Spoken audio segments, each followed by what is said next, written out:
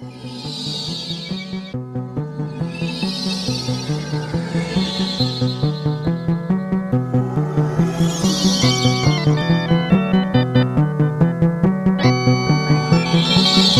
back to Who the Hell Is This For? Today we are talking about Sleepaway Camp from somewhere in the 80s. I don't quite remember the release year. 83. 83. Okay. It feels like an 83. But this one came to us from a suggestion from our friend Brendan at Debates on Tap. Speaking of, I just recently did an episode with Debates on Tap and Greg from First Issue Club talking about Rise of Skywalker and trying to defend it a little bit against two people who very much hated that movie. How are you guys doing today? Great. Woke up feeling like Rise of Skywalker was better than Parasite. So, always a good morning. Christ. That's a hot take. Oh, God. Joey. That is piping hot coming out the oven. It's a really good thing that this episode is going to come out after our year-end episode. And Riley will have already awarded it his best movie of the year. I know. That's like, Riley, I feel like fighting somebody today. Oh, trust me, say? it's been sitting on the burner for Twitter for a couple days now. And I'm thinking about just throwing it out at one point. God, that's just waking up. I was going to say the exact same thing Jeff did because he said it the best. I'm done. I give up. I stayed up way too late drinking gin and watching horror movies last night. Yeah, didn't you start something at like 1 o'clock? I attempted to start The Wailing at midnight, which is a 2.5-hour movie, and I'm coming clean. I had not seen it until now. That's one that, as our friends at Nightmare Junkhead say, I've seen that. You can get by in casual conversation about it, but what I saw, I really dug. Watch it in the dark. I have not finished it because I fell asleep right around 1:30. Gotcha. That's one. This is like one of the rare horror movies that I've seen before you. So I feel pretty good about that. I actually saw that in the last month, and was pretty entertained by it. I think I also watched it really late. I'm not really sure why. And the last hour is wild. And I won't say anything more, but I fell asleep right before it really took off, I think. It's a very, like, the first hour and a half is, like, it's, like, interesting, and it's more, like, detective thriller, weird shit going on, and then the last hour, you're like, oh, my God. So, I'm excited to... Yeah. There was a surprising amount of humor in that first hour and a half. Not like an outright comedy, but similar to like The Conjuring. Like there are elements of it there. But I'm pumped to finish that one. I also watched Bliss this weekend, which I told you guys about, which is just a wildly horny movie, but also it's a fun time. That's Gotcha. one that's gnarly as hell. What's the synopsis for the people who haven't seen it? An artist is struggling to finish a painting so she can get paid, and then she's been sober and then decides to break her sober streak to try and finish this painting. And so she gets on a drug called Bliss, where it is a DMT and cocaine. The Joe Rogan drug. Yeah, it's the Joe Rogan drug. Bliss, brought to you by Bernie Sanders. But then it takes a turn, and I don't want to give much else away because I went in knowing how the plot changed, but if you go in not knowing it, it's a complete 180. Gotcha. What have you guys been watching? Yesterday, Caitlin and I went to go see Bad Boys for Life. Oh, how's that? How are It was the pretty boys? good. Still bad? Mild. But it was good, and especially considering it was a reboot, I thought it was good. I thought it was about 7.5. Okay, I'll take it. It's a good action movie. Yeah. Yeah. Because Michael Bay didn't do this one, right? Well, I don't think he did the other two, did he? It's Jerry Bruckheimer. No, didn't Michael Bay do the first two? Oh, well, Bay at least did the first one. okay, well then it was Bruckheimer that did this one. Bruckheimer produced, but it's two guys that I haven't heard before, who did this one, who directed it at least. Gotcha. I do know Michael Bay made a cameo at one point. Oh, is that who that was? I thought it was Jerry, but I knew that's, like, you could tell the cameo is so heavy-handed that it's like, this must be... Must be. That's Don't Speak. Never mind. Yeah, he did direct both Bad Boys and Bad Boys 2. You know who Michael Bay looks like, though? He looks like Michael Bolton. He does. He does. Like a little bit.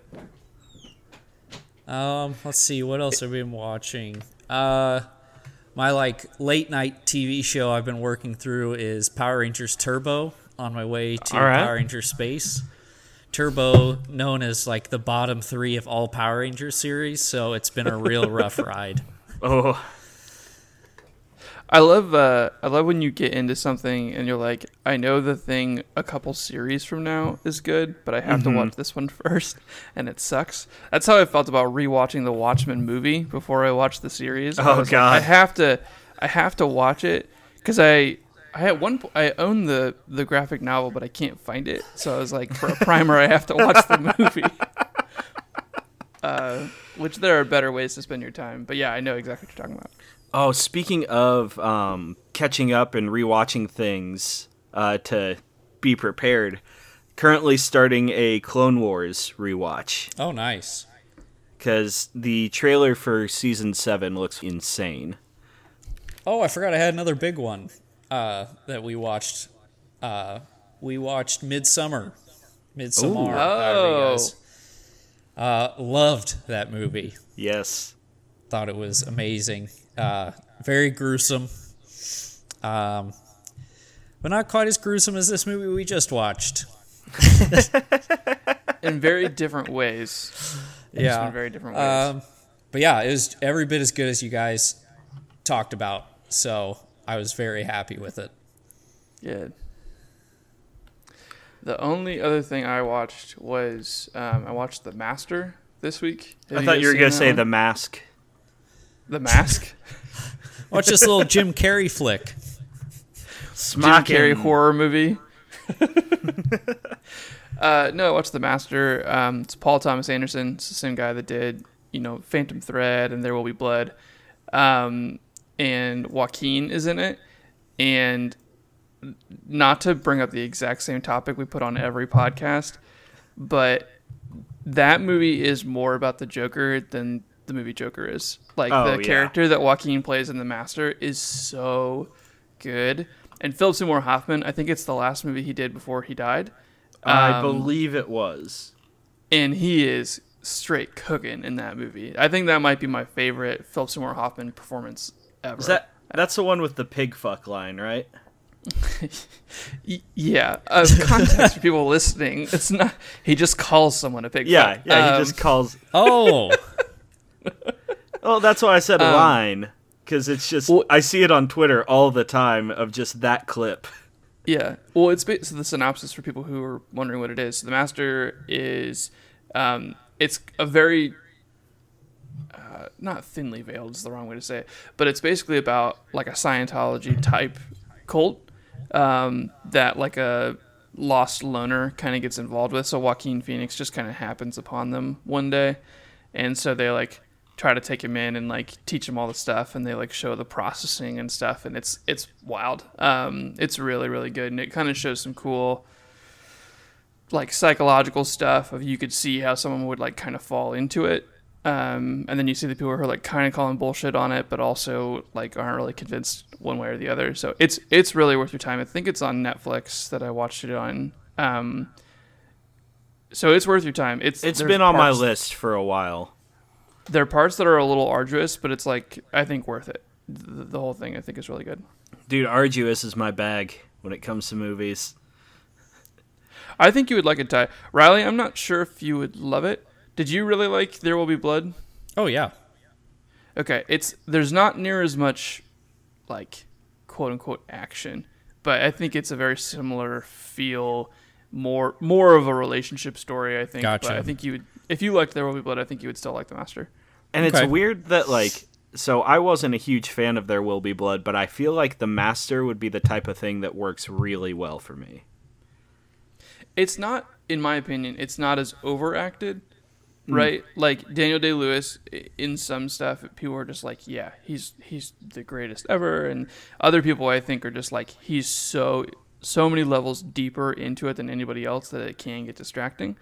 So if there's any part of that you didn't like, I think The Master is a lot more subtle, and it like seems to fit. Like everybody's kind of doing the same level. Also, Amy Adams is in it, and she does like a great kind of cultish leader too. So yeah. Perfect. So, you guys ready to talk about Sleepaway Camp? Let's do it. Hell, we're gonna stop being friendly. Is that what we're doing? Let's go. We've gotten the pleasantries out of the way. Sleepaway Camp was released January 1st, 1983. So that's a great way to start your year. Proving that all great movies come out in January. Exactly. It has an 82% critic score on Rotten Tomatoes and a 60% audience score. That's surprising. I would really expect that to be vastly flipped. Yeah, so I would have figured that this one had a way higher audience score. However, I should say there are 22 critic reviews and 17,000 audience ratings. Yeah. You're probably like, yeah, because, you know, there's probably a lot of film critics that like hold this movie in their hand and like, yeah, I'm not watching that. Yeah. This one was a blind buy for me when I was really deep in my habit of going to vintage stock and just finding horror movies. And I was like, I've heard this one mentioned before, or just that one's got a cool cover, and just buying it sight unseen and then going home and watching it. And I watched this one without any idea of what was happening, and it was such a good payoff. Oh, man. Jeff, what did you think this movie did well? Hold on. Before we get into that, I do want to say, if you have not seen Sleepaway Camp and you intend on seeing Sleepaway Camp, turn this off. Go watch it. It's on Amazon Prime. It's only an hour and a half. Yeah. There is no way to talk about this movie without completely spoiling everything that it is. And it's still a good movie when you know what's coming, but the first time you watch it, if you can watch it unspoiled, is such an insane experience. Oh, I can attest. This is my first time watching it. Yeah, I didn't know anything about it before watching it this morning. And I'm so glad I was able to like preserve that for you guys, because I've wanted to do this movie since we've started the podcast. So you've been trying not to spoil it for like a year and a half? Yep. Basically, is what you're saying? Yep. Before we do what it does well, since this is one that's a little lesser known, and if we do have anyone that hasn't seen it that's sticking around to listen, I will do a brief synopsis from Rotten Tomatoes. And keep in mind, like, this is just listed as the synopsis, but it also like works as a review. Like, this is not a objective synopsis. When Angela, Felissa Rose, and her cousin Ricky, Jonathan Tiersten, go off to the dilapidated Camp Arawak for a summer vacation, a series of murders coincidentally occurs. A boy drowns in an overturned rowboat, a sex pervert is scalded to death in a vat of boiling water, another boy dies of a killer bee attack, and yet another is stabbed to death in a shower. But the real victims are the script, dialogue, and acting killed off in the opening scenes. Two even worse sequels followed this film. That's the synopsis. Oh my god. How's that the synopsis? It gives away all the kills. I know! Oh my gosh. I think this is just a misplaced review. Yeah. It's the real victims line is a weird thing to put in the overall synopsis of the film. Oh, so basically, this is your camp slasher with a twist. And I'll talk about it a little bit. I think this movie, and I haven't watched the sequels because I don't care to. I like what this movie is as its own thing. But I think this movie should have gotten the notoriety that Friday the 13th got. I think this is a much better entry into like the pantheon of horror icons. I think if you look at just those, like obviously like you have the legacy of Friday the 13th and Jason, but like if you put these two up together, yeah, I could see that.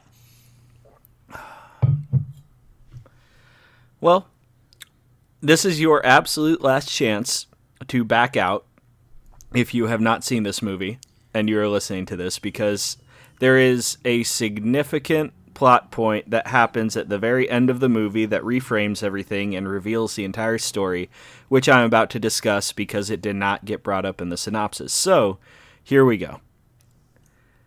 The reveal that Angela is actually Peter and is a boy is one of the wildest turns a movie has taken. Oh, yeah. Boy, was it. I am shaking my head because is that not completely telegraphed the entire movie? It is. If you watch it knowing it, they make it completely obvious. They show you. Well, even at the start, like they show it's the boy that survived and the girl that died. Right, so you're like, this is definitely not the same girl, and so then you're like, it's probably the boy because they're cousins. And so I don't know, like maybe I'm being really cynical, but like I didn't know this coming in, and I was like, oh, that's the boy. That's the boy that survived, and that's why he's like traumatized, and that's why they're not talking, because like the lake right over there is where his sister died. Well, okay, then that brings me to another question I had about this movie is, who approved this adoption? I mean, I don't think, like, it's very clear that the aunt is not all there and a very shady individual who went through the process of faking the physicals in the beginning so that people would not find out that Angela is Peter. And she, she just decided to change the gender identity of this kid because she wanted a daughter. So I think she just kind of took him. Well, so the way I understood it, and correct me if I'm wrong, the way I understood it is the two dads were in a relationship together, and they like had taken the kids with them to like go sailing or whatever, and then the daughter dies, which I don't know what the daughter's original name was, and then Peter survives, and then supposedly the trauma of that made like the two dads be like, fuck it, we're out, and so then they like left together. No, the dad died. Yeah. The dad died? No, he didn't. Oh yeah, he did. He was he was floating in the water. Yeah. So Peter's dad died, and I'm an idiot. His lover, husband, whatever term, I didn't know the nature of their relationship, but he was just, I mean, I guess, like, I'm not going to raise these kids. Obviously, in the 80s, it's very likely they were not married, or raise this kid, not these kids, because one of them's dead. I guess I thought that, well, I guess I don't really know. I would think I was mistaken and thought it was like the two guys that were together were both dads. So like one of the dads was like Ricky's dad, and because didn't she say like after my husband left me or something? Yeah, like and that? I think he just left because she was bonkers. Oh, see, I connected it to the other guy that was there when they were sailing. That was her husband. That could be. Like him doing that could have driven her mad. Right. Well, I thought that was the whole point, is like not only did, you know what I mean, like he left her for another man, and like at that time, I don't know, you would have been like maybe in society shameful or something like that, and that's what drove her mad. But I guess now that I think about it, there's nothing that really solidifies that story. Yeah, so I took it as being just a totally separate guy. Yeah. A totally different person. So I do think that's a kind of a good segue into something I think this movie does well, even though you may not agree, since it was muddled and not clear. I do think, whether on purpose or not, this movie turns out to be an incredibly thought-provoking and poignant look at gender and sexuality. Whether it meant to or not, it happened, and it has all of these elements there, and it really put in a very, like, I feel like it's a very effective message regarding hiding who you are or hiding your expressed gender identity, because like the whole thing with, and part of the argument where people say this movie is transphobic is, you know, everything about saying that Angela became a killer because she was a boy. That's not looking at it deep enough. That's Angela became a killer because she was a boy forced into a gender identity that she did not want or did not identify with. And so I feel like this one could very effectively be relayed and just talk about, like, and not like, you know, we need to let these people do this or else they're going to go crazy and hurt us. It's not that. It's just showing, like, how damaging the effects of not allowing somebody to be themselves is. Yeah. Well, and paired that with the major trauma that Peter had went through. Yeah. Yeah. I think that ultimately this movie is like pro being yourself. And you know what I mean? I don't think it's like, yeah, I would agree with you saying. I don't think it's saying that they were driven to murder because they were transgender. They, you know what I mean? So I don't know. I think there's some, what you were saying earlier of saying this movie has really good poignant points and is very different from other slashers. That is something that I would agree is good about it. I think, and that's what I was saying earlier, is I think the overall themes of this and the larger meta conversation around it is what I like most. Like the actual execution of the film and like watching it, I don't think I enjoyed it near as much as you did. This is a very specific brand of weirdness, but the stuff that caters to my interests. Like, sure. What I also liked, and maybe other people have mentioned this before. I do apologize. This is like my only discourse around this movie at all. So this may be a very obvious point that other people are making, but you know, this movie does really flip a lot of those tropes in other slashers on its head. So like, there's no female nudity in this movie. So I'm so happy you caught that. Yeah. Okay. Cool.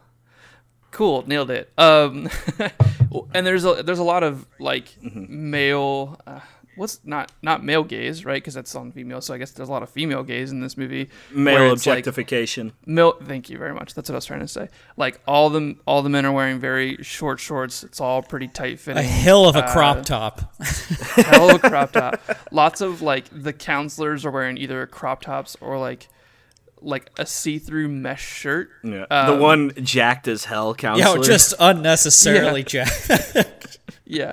And then there's like a bunch of like male skinny dipping, you know, that occurs too. And there's no female skinny dipping either. So I think it's interesting. Not that I like necessarily love the objectification of anybody in a movie, but I think that it's interesting in this movie. That's something that's like a very classic thing for other slashers to flip it. And I don't know if that's intentionally done with the idea that the killer has a very different point of view, or if it's more just like a commentary on it in general. But I did like that, and I thought that was like, I don't know, I thought that was very interesting. There's also like lots of different reasons for the kills, which I thought were interesting. But I don't know, I don't want to keep taking up all the time, so... I kind of want to segue with you talking about the kills. The practical effects in this movie are bananas. I love the practical in this movie. Well, and our one of our best ones comes right at the beginning with the molester and him getting boiled to death. Yeah. I would just like to say, before we get into him dying, let's break the him world's down. The world's most obvious child molester of all time, like not even trying to hide it. With James Earl Jones's dad just giving him a laugh and a wave and walking off. Yeah. Fuck everybody that's a part of this camp in the kitchen and everybody who just knows that dude's a creep and does nothing about it. Yeah. I feel like they almost had to make that character like so heavy-handed this dude is very bad and trust us that he's going to die. Yeah, it didn't. Yeah, there was not a second that I was like, oh, he's probably not going to die.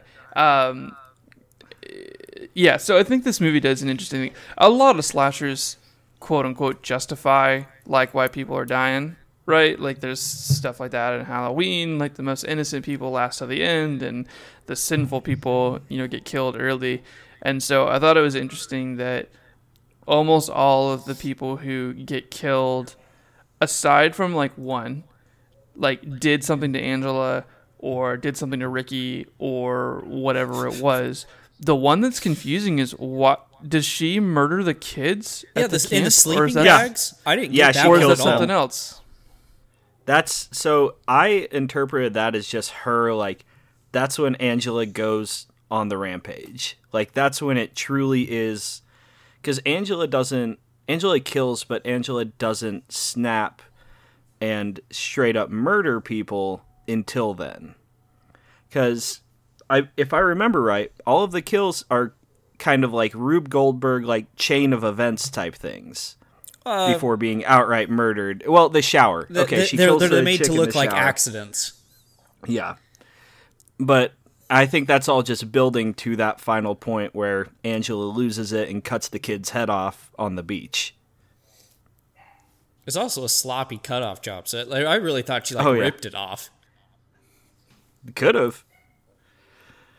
Yeah. So I thought that was interesting. I liked there's also like, again, I don't know if this is like a common thing or not, but like it seems like a lot of stuff is connected to water. Like obviously her initial trauma is that the boat death and stuff like that, but like the first kill, she like boils him. The second kill, she drowns somebody. What was the third kill? The bee or the wasps. Yeah. She gets hit with a water balloon. Yeah. Right. So like, I don't know if she has like she doesn't take a shower at the same time as everybody else, which is partly like hiding her gender, but you also wonder like, has she showered at all? You know what I mean? Like, does she have an aversion to water in general? It just, you know what I mean? Like a lot of the things actually seemed like kind of tied to that. And obviously they're at the camp next to the lake that the trauma occurred in. So, I don't know, but I thought that was interesting. There seemed to be, up until she does the curling iron, like up until then, they all seemed kind of like connected to water type of thing. Well, I mean, you knew Judy was going to get killed. Yeah. I have a note about Judy. Do you know who originally auditioned to play her? I Whitney imagine. Houston. Probably. Why would I know that? Yeah, exactly. Okay. So, you've seen 30 Rock, right, Jeff? I know you were big on 30 Rock. Riley, did you watch 30 Rock? I'm familiar with the cast. Jane Krakowski, that played Jenna Maroney, originally auditioned for Judy. I'd like to see that. I think it would work. I think she could totally do it.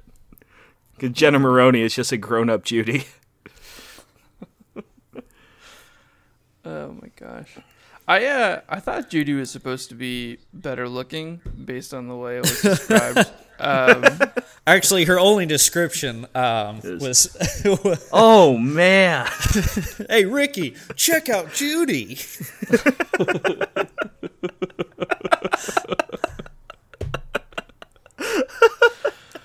I will say another good thing this movie does is it accurately portrays just how shitty, like, 13, 14, 15-year-old kids are. Oh, yeah. And it's very, maybe partial with that is, it is very confusing how old everybody is. Like, are the counselors, like, 20? Are the older campers, like 17? Like, how old does the camp go? Because then it gets real fuzzy when we have Meg. Yeah. Try to hook up with Mel. I'm going to say since she's a staff member, she's over 18, just to make myself feel a little more comfortable with it. I mean, I'm still not okay with it. Yeah. Something nice about this movie is that it doesn't care if you're okay with it, though. And it's like, we're going to make you uncomfortable with all of this and like the way these characters are objectified. I think that's a very targeted and direct thing that they're doing. Yeah. Everybody's a little bit bad. Everybody kind of deserves it. You know what I mean? Yeah. Yeah. There's really almost no sympathetic figures across the entire. Maybe the jacked counselor, like he's the only one who deserves to. Yeah, he was breaking up a lot of stuff. Yeah, he was a good guy. He was just dying to be a holdback guy. God, he wants to be a holdback guy. I do want to mention the camp owner Mel. who just Mel doing his best Mayor Vaughn impression from Jaws. Yeah, definitely. Like, yeah. Hey, but shout same out to character him because he was the only one that actually cared about figuring out who the murderer was. And it's like, oh, whatever. Like, oh, this is too bad. These kids keep dying. Too bad we can't do anything about it. Meanwhile, he's like, Ricky, you little shit.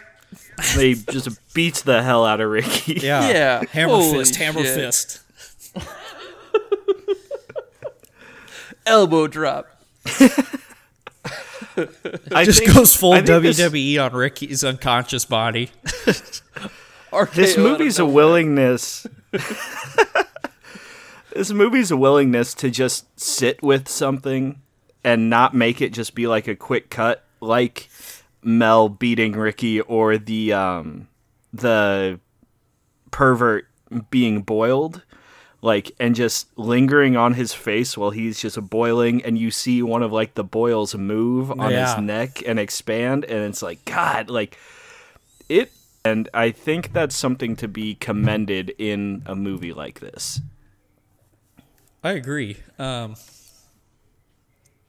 wish we could have gotten more on the bee kill. Yeah.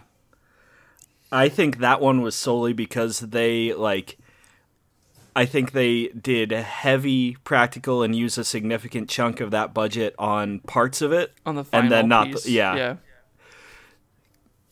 And they just couldn't do the whole thing. I will say this is, and sometimes you can feel this or see this in old movies. You can see the parts where they're trying to save money, right? Like in the bee scene is like one of the most obvious examples. Or they're like, I don't know, just like rip open the screen and stick a stick through, and then we'll just pretend there's bees there. And you know what I mean? Like, it's like how cheap can we do this shot for? Oh, $10? Okay, cool. Like, we won't even reuse that screen later. We only have one. Trying to think. Okay. I know this is going to come up in what you don't like, but I feel like some of the dialogue is genuinely really fucking good. No. All right, no. All right, but here, this is what we'll do. Tyler, you expand on why you think it's good, and then we'll transition into what we don't think this movie did well and go on our way. So, one, eat shit and live, Bill, is one of the best lines in any horror movie. That's a good line. That alone. But I like the dialogue feels like a lot of the dialogue in like Twin Peaks. It's very bizarre, and it just like the characters are insane. They are insane characters who like don't work outside of this story and this setting. But their characters, like, the aunt is bonkers as hell and just has some of the most bizarre line readings and written dialogue, and she makes you so uncomfortable. I feel like the dialogue and the acting is done in such a way that makes the viewer so uncomfortable and really holds that kind of tense thread of just things are not right here. And now I will yield the floor, and we'll move into what we don't like about this movie. Jeff, you go ahead. So I will concede eat shit and live, Bill. And I will concede that while I didn't like the mom, I definitely was weirded out by her. And so if the dialogue helps accomplish that, then I'm fine with that. Everything else. I had something... and I tied a string. Okay, I'm going to cut you off. I can't listen to it anymore. I just watched an hour and a half of it. I can't do it. So I agree with your points. I think that some of the dialogue is shitty on purpose for effect. But this is something that just so immediately takes me out of any movie. Not just horror movies, but any movie is when the dialogue is so bad like this. and the dialogue is like long. Like there's like a lot of it, and there's scenes where there's like a lot of dialogue, and it doesn't really even move the story forward or build the characters. It's just there, and you're just like, this movie is only an hour and a half, and it felt like 3 hours long. Like the movie felt so long. Oh no, I feel I feel like this one rips along. No way. No way. This movie. I started this movie at 7:00 this morning, and I was like, oh, it'll be a quick watch. It's like 120 minutes, like, or just like over 120 minutes. Like it's right around 130 minutes, I think. 130? No. An hour. Sorry, an hour and 20 minutes. That's sorry, how minutes work. That's how it works. Whoever decided to go with the 60 scale is a dumbass. That's right. Who the hell is this for? Is an anti-12 scale podcast. We haven't taken a hard stance on anything for a while, so we are officially anti-time. No, but I will. Okay, so I just felt like the dialogue is what made this movie feel long in spots, because you're like, I can't wait to get out of this scene, because this scene is so bad. Like, I'll say, I know Judy's like a shithead, and you're supposed to hate her, and she's supposed to I believe say, the term is peckerhead. Peckerhead, there we go. But I'm fine when people are like mean to each other in a movie. Like, that's not it, right? But like when people do like school, like child insults to each other, and it doesn't even necessarily seem to fit in some of the pieces, it just like doesn't make sense to me. It just is very inorganic, and I think the dialogue is honestly the worst thing about this movie. Oh man, Number it's one, what I love about this movie. I think you like bad dialogue in horror movies. I think you do. Might. I think you like it, and I think you think it's... I don't know if you think it's natural, but like you've said that a couple times about other movies, that I'm like, no way. The dialogue is so bad in this movie. So it is for me, atrocious. it's not that it's a natural or anything like that, but like fits. It fits. Like it's like going to a stage play when they're doing acting, and like it's not supposed to be natural, but they're doing line readings, and you know what? It's a bad if that's what... If you go to a play and they do acting, you fucking walk out. What are you doing with your life? You go back and tell that to Bill Shakespeare, who created that school of acting. But, like, it's a bad if you're trying to make, like, a Tarantino dialogue-heavy, like, just... snappy, like tight, like this is a slice of life, this is people interacting with people. What in movies like this, I want to just like give me weird fucking dialogue and people doing it weirdly and set the tone for your movie with it. Like this movie is worse if it has a talented cast and like strong, well-performed dialogue. It does everything it wants and means to do with this dialogue. It's a different movie. I'll agree. It's a different movie. I don't know that I'm going to say it's a worse movie. I think you could do this story in a different way, and I think it would still be really fun. You could just make this movie with the Wet Hot American Summer cast. Yes. And so much of this, like watching this movie, kind of going back to what I like about this movie is like it feels like just a normal summer camp teen comedy at parts. And then it just goes, it's that dialogue and this like teen camp comedy thing. And then it takes such a hard left turn when the kills happen and when the final scene happens that it like the whole weirdness of it kind of disarms you.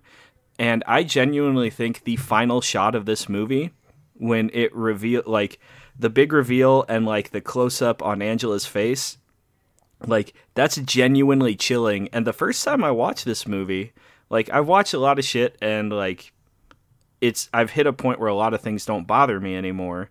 And I was still at that point when I first watched this. I had difficulty sleeping the first time after watching this movie, just because like it's all very straight up just practical gore slasher. And then there's something just bone chilling about that final shot. I think it's like her groaning or whatever the hell sound she's making. But I gotta side with Jeff on the dialogue. Well, it's not that there's like a ton of bad dialogue, like what you guys are saying. There's a lot of just like unnecessary talking, like that. Like what Jeff you were pointing. Like one of them is like Ricky going back to the social, and they have this whole like 2-minute thing of, well, I wasn't feeling good, so I skipped dinner, so I'm getting food. Well, you can't go because it's closing down. Or we have any of Paul's apologies to Angela were just terrible. Oh my god. Oh guys, Paul. And Paul learning the punishment of sexual assault. Something that I wanted to bring up that I forgot is just Ricky busting into the first dance with his giant cowboy hat. Just coming through the door with just a gigantic cowboy hat on that was given to that character solely so that it could be knocked off within the next 30 seconds. And I love it. He doesn't wear it any other time in the movie. Yeah, I did like that. I thought that was funny. One thing I didn't like. Well, I necessarily didn't like it. I just didn't think it worked that well. The music in this movie sounded like it was like if you picked music from like a I'd say like 50s horror movie and then plugged it into an 80s movie. And I love that. I don't know if I love it, but I don't hate it. I don't know. I just don't think it just is obvious, and it stood out. Like, I don't think the music should stand out like, well, this doesn't fit this time period.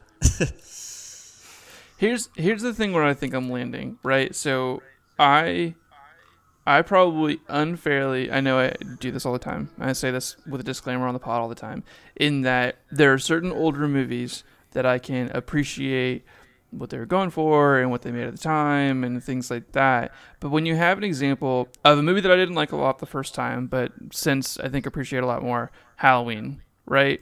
Where like Halloween does all the same stuff that Sleepaway Camp is like kind of trying to do, and Sleepaway Camp seems like a very amateur like recreation of trying to capture the same things, or maybe it's not, and maybe that's why I like have the wrong expectations for it.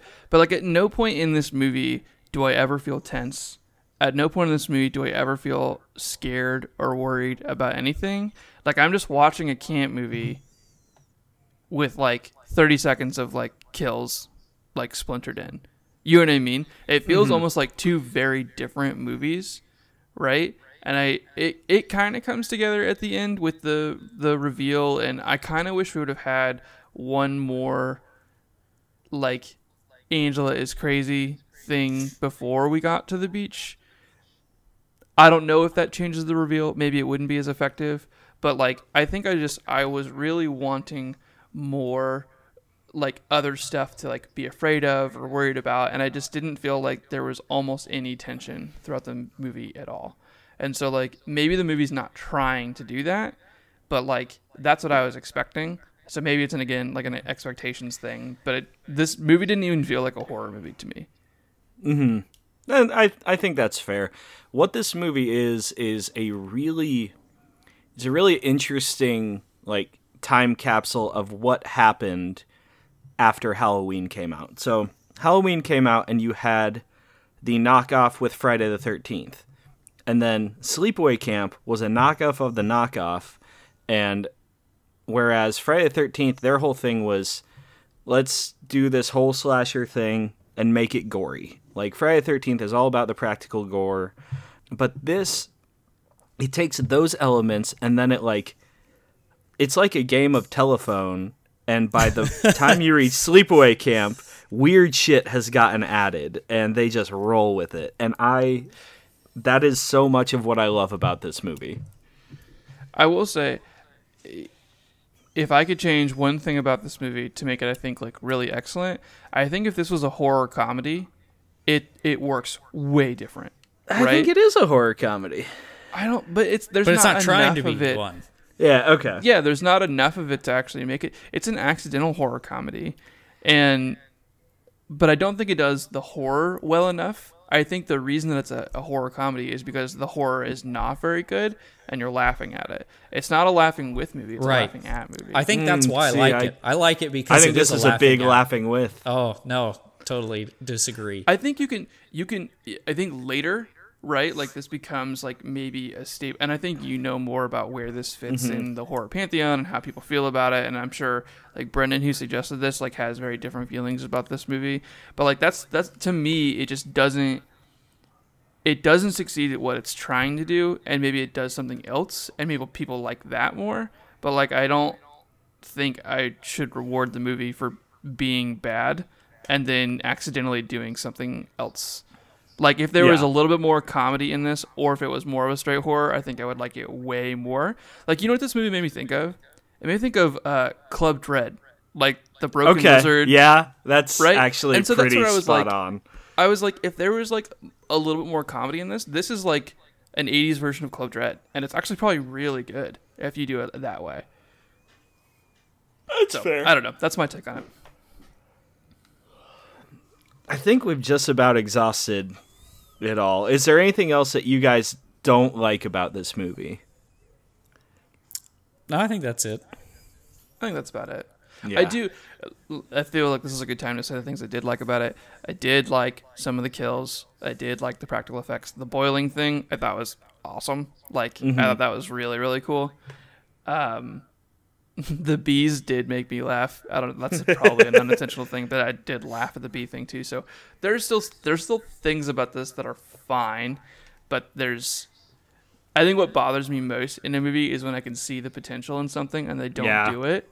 And I think that's probably where I'm at with this. All right, that is fair, and I believe it is time to move on to onto standout scenes, or do we do Domhnall first? It's been a while since we've had a straight up normal episode. Let me pull out the format. I told you we should. No, yeah, that's right. Standout, let down. Handed it out and laminated it so everybody would have a copy at their desk. You know I would lose that right away. We're gonna make Catherine like tape it to the desk. I know. I doubt we have a. Do we have a quiz? I do not believe we have a quiz for this one. I'll look one up. Yeah, it's think of a quiz that fits for this movie. I think we've already done some other stuff, but Okay. I did find one that might work. All right. So standout scenes. I'm going to let you guys go first. Oh man, it's tough. I think what we were talking about earlier, because it's so chilling, I'm going to say the end with, what's her name? Angela going full tilt and ripping the dude's head off, and I don't know what you'd call it, screaming, moaning, whatever she was doing, and the crazed look in her eye. I think that's the... that's like the most iconic part of the movie. I mean, probably. so Felissa Rose that played Angela, like, still at conventions, like, she still does that face. That's what people want from her when they get pictures with her. Mm-hmm. I don't know exactly what my standout scene is. I liked anything with the Jack dude. I just thought he was funny.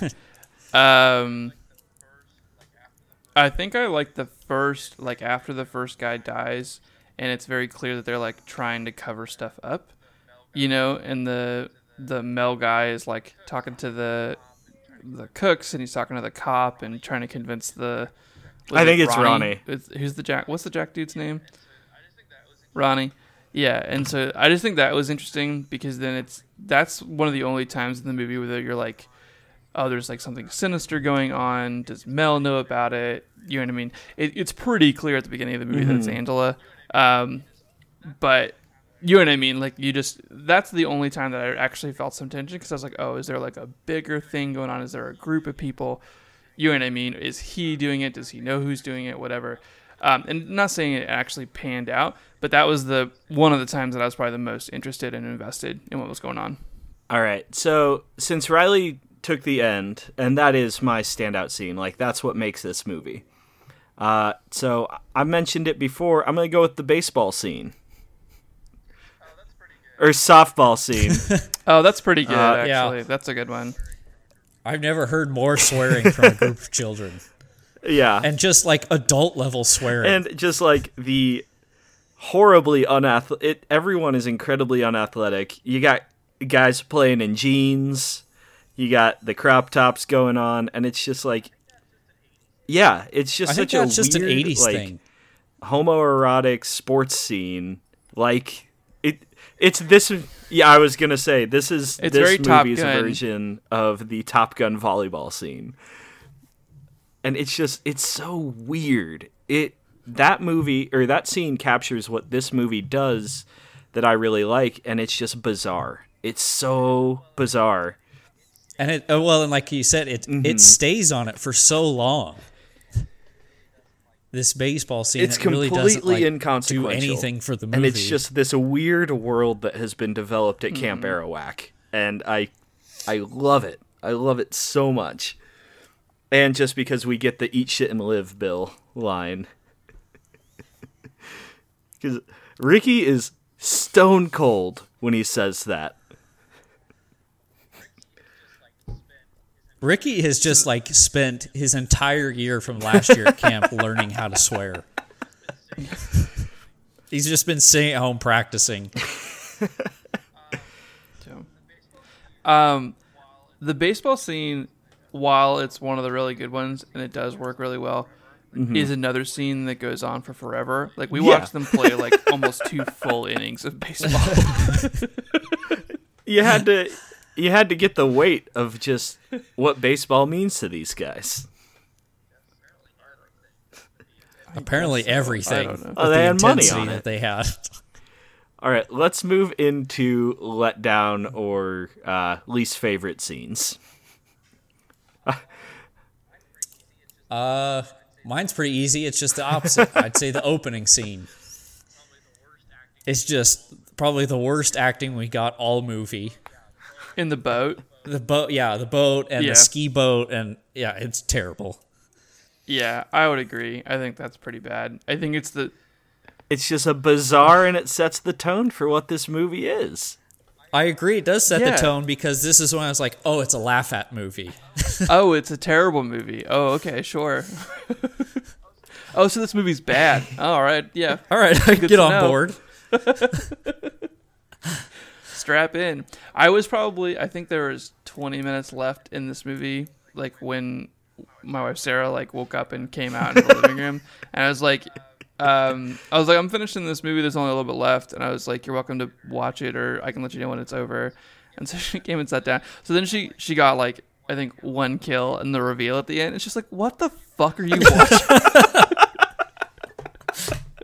I'm like, yeah, this is pretty hard to explain. Yeah, I offered to Catherine. So before this, I should say, Catherine and I watched Yours, Mine, and Ours, the Dennis Quaid family movie, where I have a Letterboxd review on it now. This family has too many children, and they should simply not have so many kids. If I was a parent, I would simply not have so many children. That's actually what I say in my review.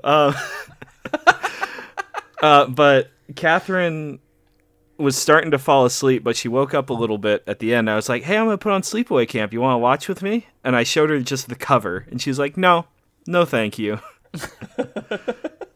So I watched it with my cats, and it was great. So my letdown scene, yes. I talk about the dialogue and setting the tone and it being having a purpose. And so the dialogue in this scene is written with a purpose, but it's so uncomfortable and hard to watch. But when everybody's getting off the bus and all the campers are coming in and you have the pervert just talking. Oh, yeah. They're just... grimy. Yeah, there are lines that, like, he says, I don't even want to repeat them.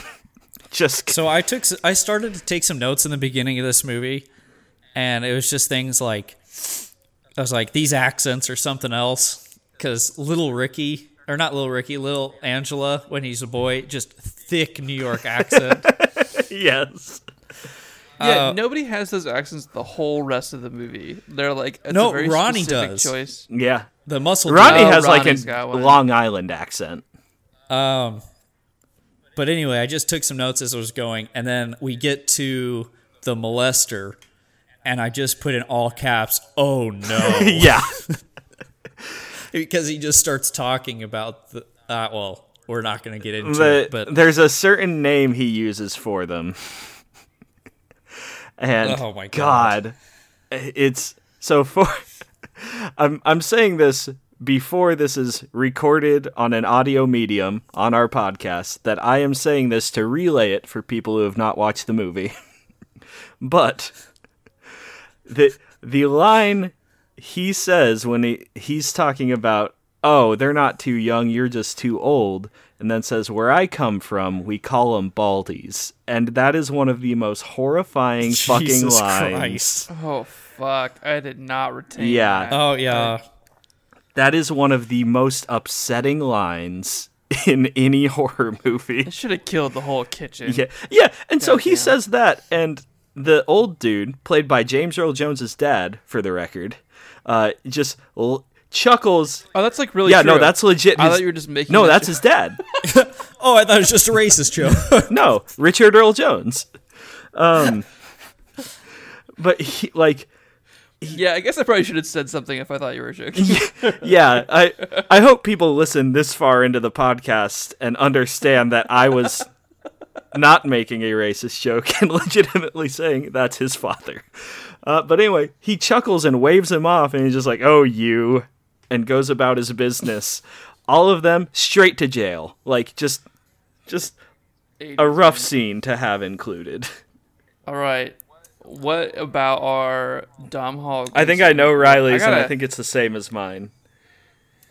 Oh, I'm going Yeah, Ronnie. okay. I want more. Yeah, I want more definitely Jack going Ronnie Ronnie. in this. Gotta be...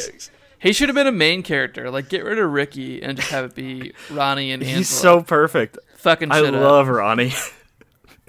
Because he's just jacked, and he's just a sweet Karen soul. Oh man. It would have been funny if Ronnie was the one that thought Ricky was the killer, and Ronnie beat the shit out of Ricky. Ronnie's like One Punch Man. Never though. again. Like, Ronnie hits a Ricky, and Ricky's head just explodes. There's so much torque in those biceps. Yeah, just kind of spins Yeah. around and then pops off. Oh, so let's talk ratings. Did you find a quiz, Jeff? Oh, yeah. I might have found a quiz. So I have no idea if either one of them are good. One is on freeform.com. Yes. And the other ABC Family. The other one, so hold on. The quiz is called "Which horror movie stereotype character Oh, are shit. you?" Oh, that's perfect. Or there's "Find out which slasher you identify with the most." I kind of like the horror movie Yeah. stereotype.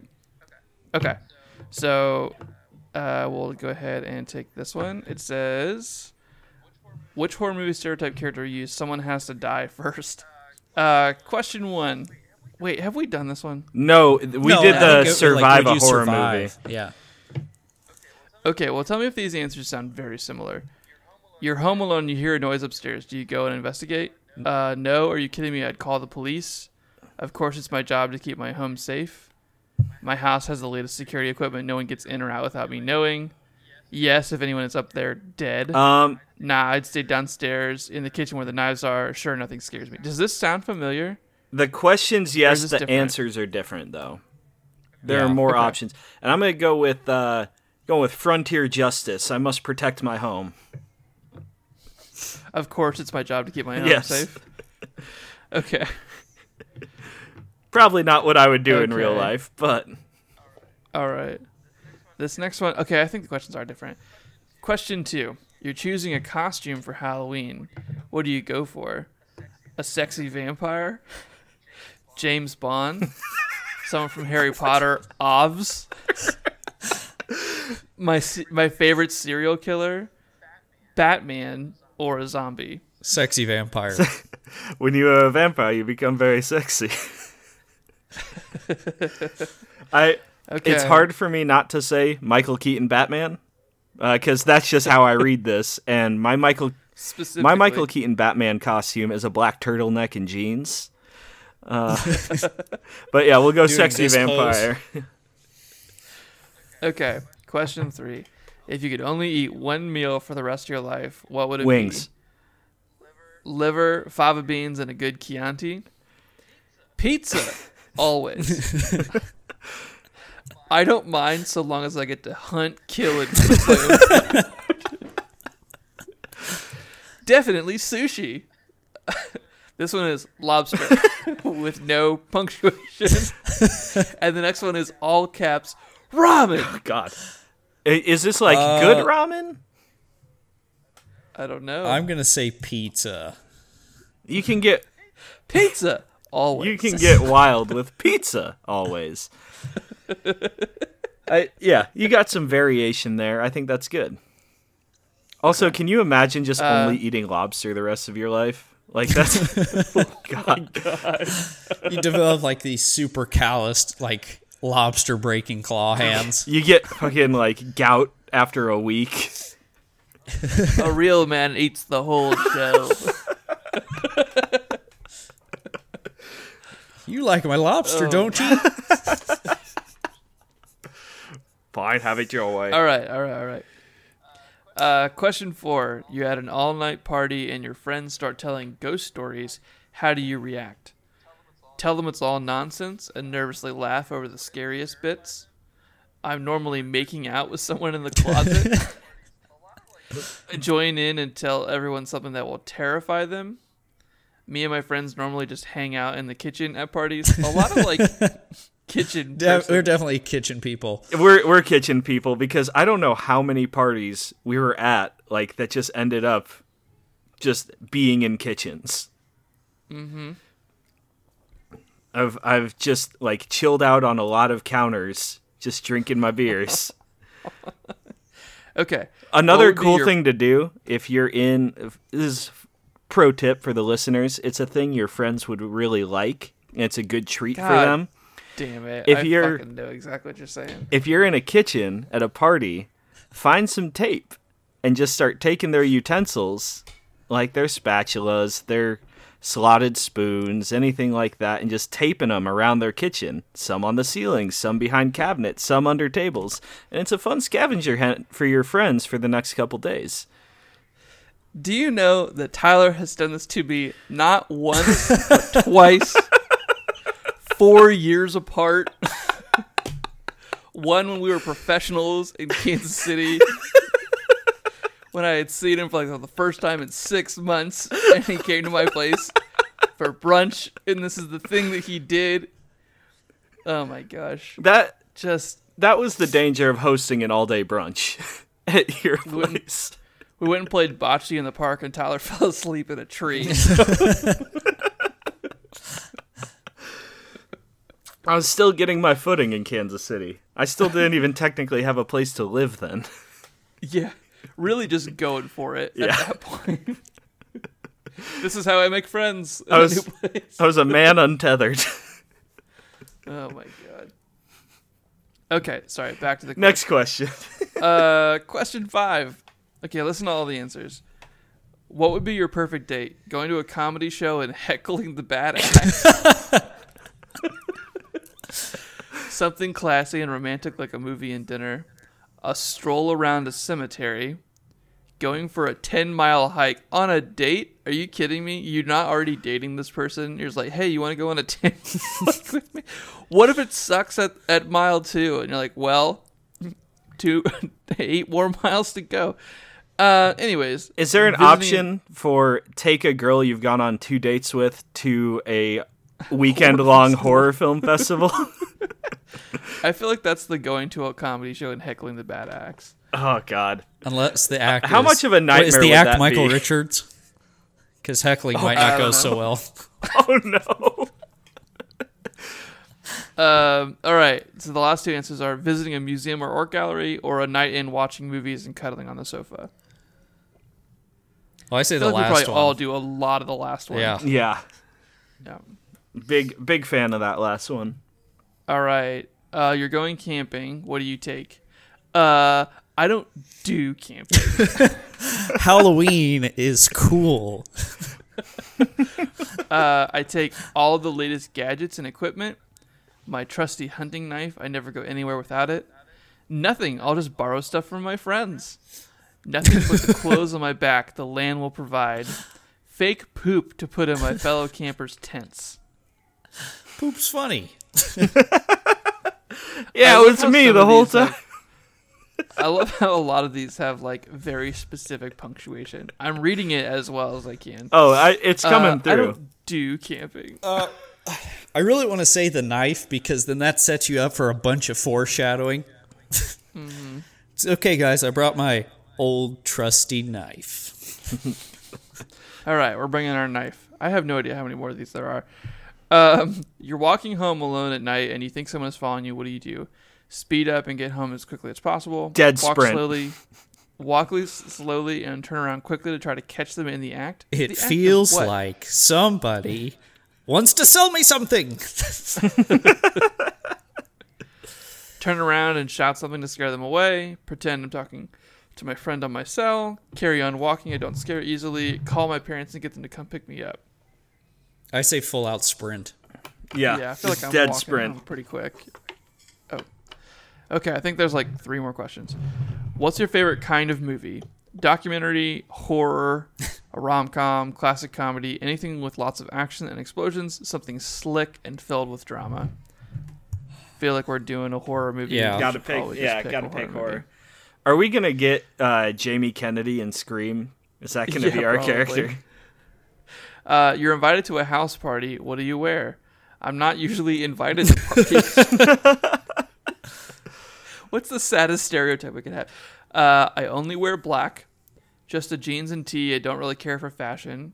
My sexiest outfit, winky face. Ooh. My favorite designer shirt or a hilarious novelty t-shirt. Oh, novelty t-shirt. Yeah, I've got a lot of novelty horror t-shirts.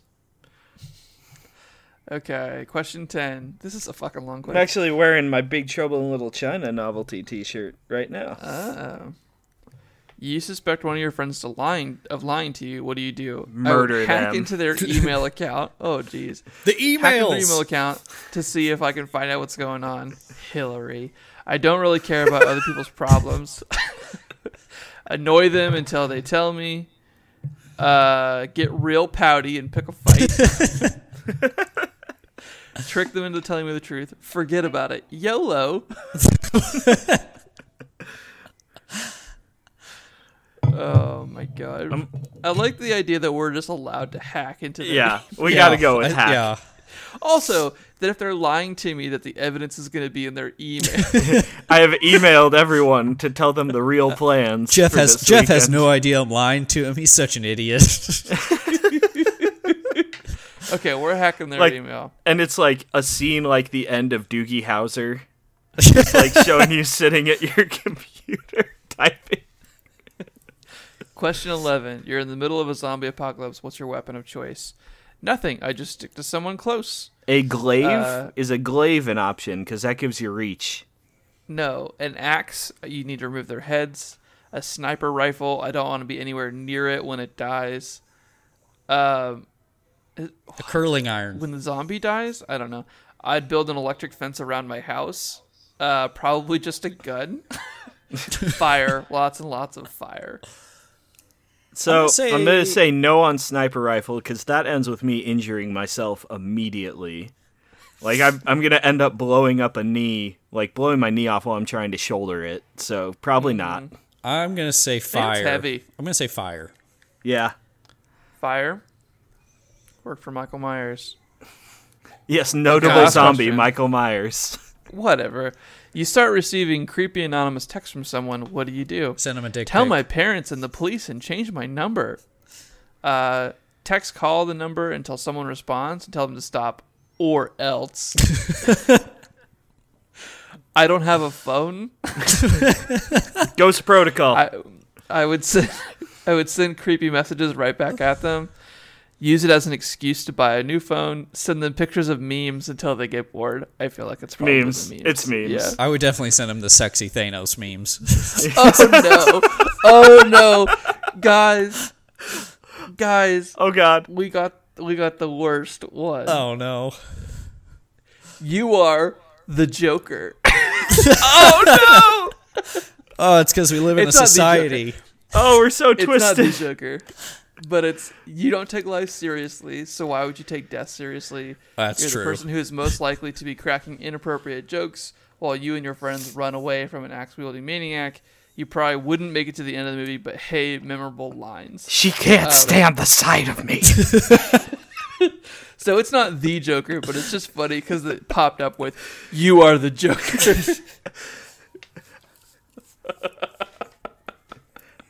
If I were the Joker, I would simply not laugh. I would simply kill the Batman. All right, guys. Well, you know what happens when you put 3 guys in a podcast and make them take a quiz. Okay. We gotta roll the ratings. Ratings and who the hell is this for? Okay. I will go last with my rating. Okay. We'll go. I'll assume we'll go in order. Jeff, you go first. This movie is a 5. Okay. Higher than I expected. Okay. It's fine. I probably would have given it lower, but I actually do think the themes are the best thing about it. I just didn't really have fun watching it. Okay. I'll go 6.5. Because I think I like the rewatchability factor that I feel after this movie. Mm-hmm. Like, it's a fun movie to rewatch. I think it will be, because I enjoyed laughing at it. And because I was in on the joke and laughing with it, I gave this movie an 8. That's okay. I really thought you were, right. the way you were saying it at the beginning, I really thought you were going to go like 9 or 10. It was hard not to, but I did double check on Letterboxd. I have it sitting at a 4-star right now. Okay. Okay. Oh, speaking of, I should probably update that. Now that I've seen Sleepaway Camp. Yep. All right, so let's do our who the hell is this for this movie. If you like Sleepaway Camp, what else should you watch? All right, how many are we doing? I got 2, 3. Okay. 3 each. Let's do it. Okay. Number 1. If you like people getting boiled, I recommend Halloween 2. It's a good boiling. If you gotta watch a boiling, that's a good boiling to watch. Yeah, I think Halloween 2. Yeah, I like that one. Yeah. Let's see. If you like a traditional 80s slasher that has some comedy in it, I am going to say Nightmare on Elm Street 3, Dream Warriors. I haven't seen it, so I'm just going to assume that you were right. Also, by the way, you search 80s slashers, first image that comes up is Angela's face at the end. Really? Yeah. I actually am going to make my first pick Club Dread. I'm not going to say it's a good movie, but like if you did almost the exact same thing but made it a little bit funnier, like that's probably what that movie is accomplishing. Okay. I'll go Wet Hot American Summer, the movie. Yeah. Oh, there you go. That's a good one. I now just have the song from Wet Hot American Summer stuck in my head. Bump. Ba-dum, da-dum. All right. So if you like a slasher set at a camp with just one hell of a beefcake, oh my, I'm gonna say The Burning. Oh, starring one Jason Alexander with a full head of hair. It was right before the McDLT commercial. Oh my god. All right, Jeff, you're up. I'm sticking with the parody game. I'm gonna say Tucker and Dale versus Evil. Oh, that's such a solid pick for this. Mm-hmm. All right, I'm going to go another summer camp movie. I'm going and also has a psycho that comes into the camp and wreaks havoc. I'm going with the movie Heavyweights. Oh. With Tony Perkis, played by Ben Stiller. I see where you thought I was going. Okay. Yeah. Now, my next one isn't... It's very hit or miss, and you have to be in a very particular type of mood for it. And it's one that, like, I didn't super dig, but if you like kind of some of what's on display here with both weird dialogue, bizarre characters, and some strange practical, I'm going to say The Greasy Strangler. Which is just a weird as hell movie, if you're not familiar. I don't think I know that one. Yeah, look up the trailer when we're done here. Okay. All right. I already can tell it may not be my favorite. Yeah, it's bizarre. All right, you're up. Last pick, Jeff, and then we're going to get out of here. I don't think it's a perfect comparison, but like hidden secrets continuing to cause problems later on, I'm going to go with I Know What You Did Last Summer. Okay. More of a straight up slasher, but I feel like I'm not going to say it has the same vibes, but you might like that one as well. Yeah, I think that's pretty solid. Good episode, boys. I had fun with this. I'm glad you approve. Yes. I think we're at our best when we're talking horror. Like, I genuinely think that if you go back and listen to some of our other episodes. Well, those are the ones that get released the most often, so. This is true. All right. Well, this has been another episode of Who the Hell Is This For? You can find us at WTHITF Pod on Twitter, and you can find us on SoundCloud or your iTunes app. Thank you guys for listening. Have a good one.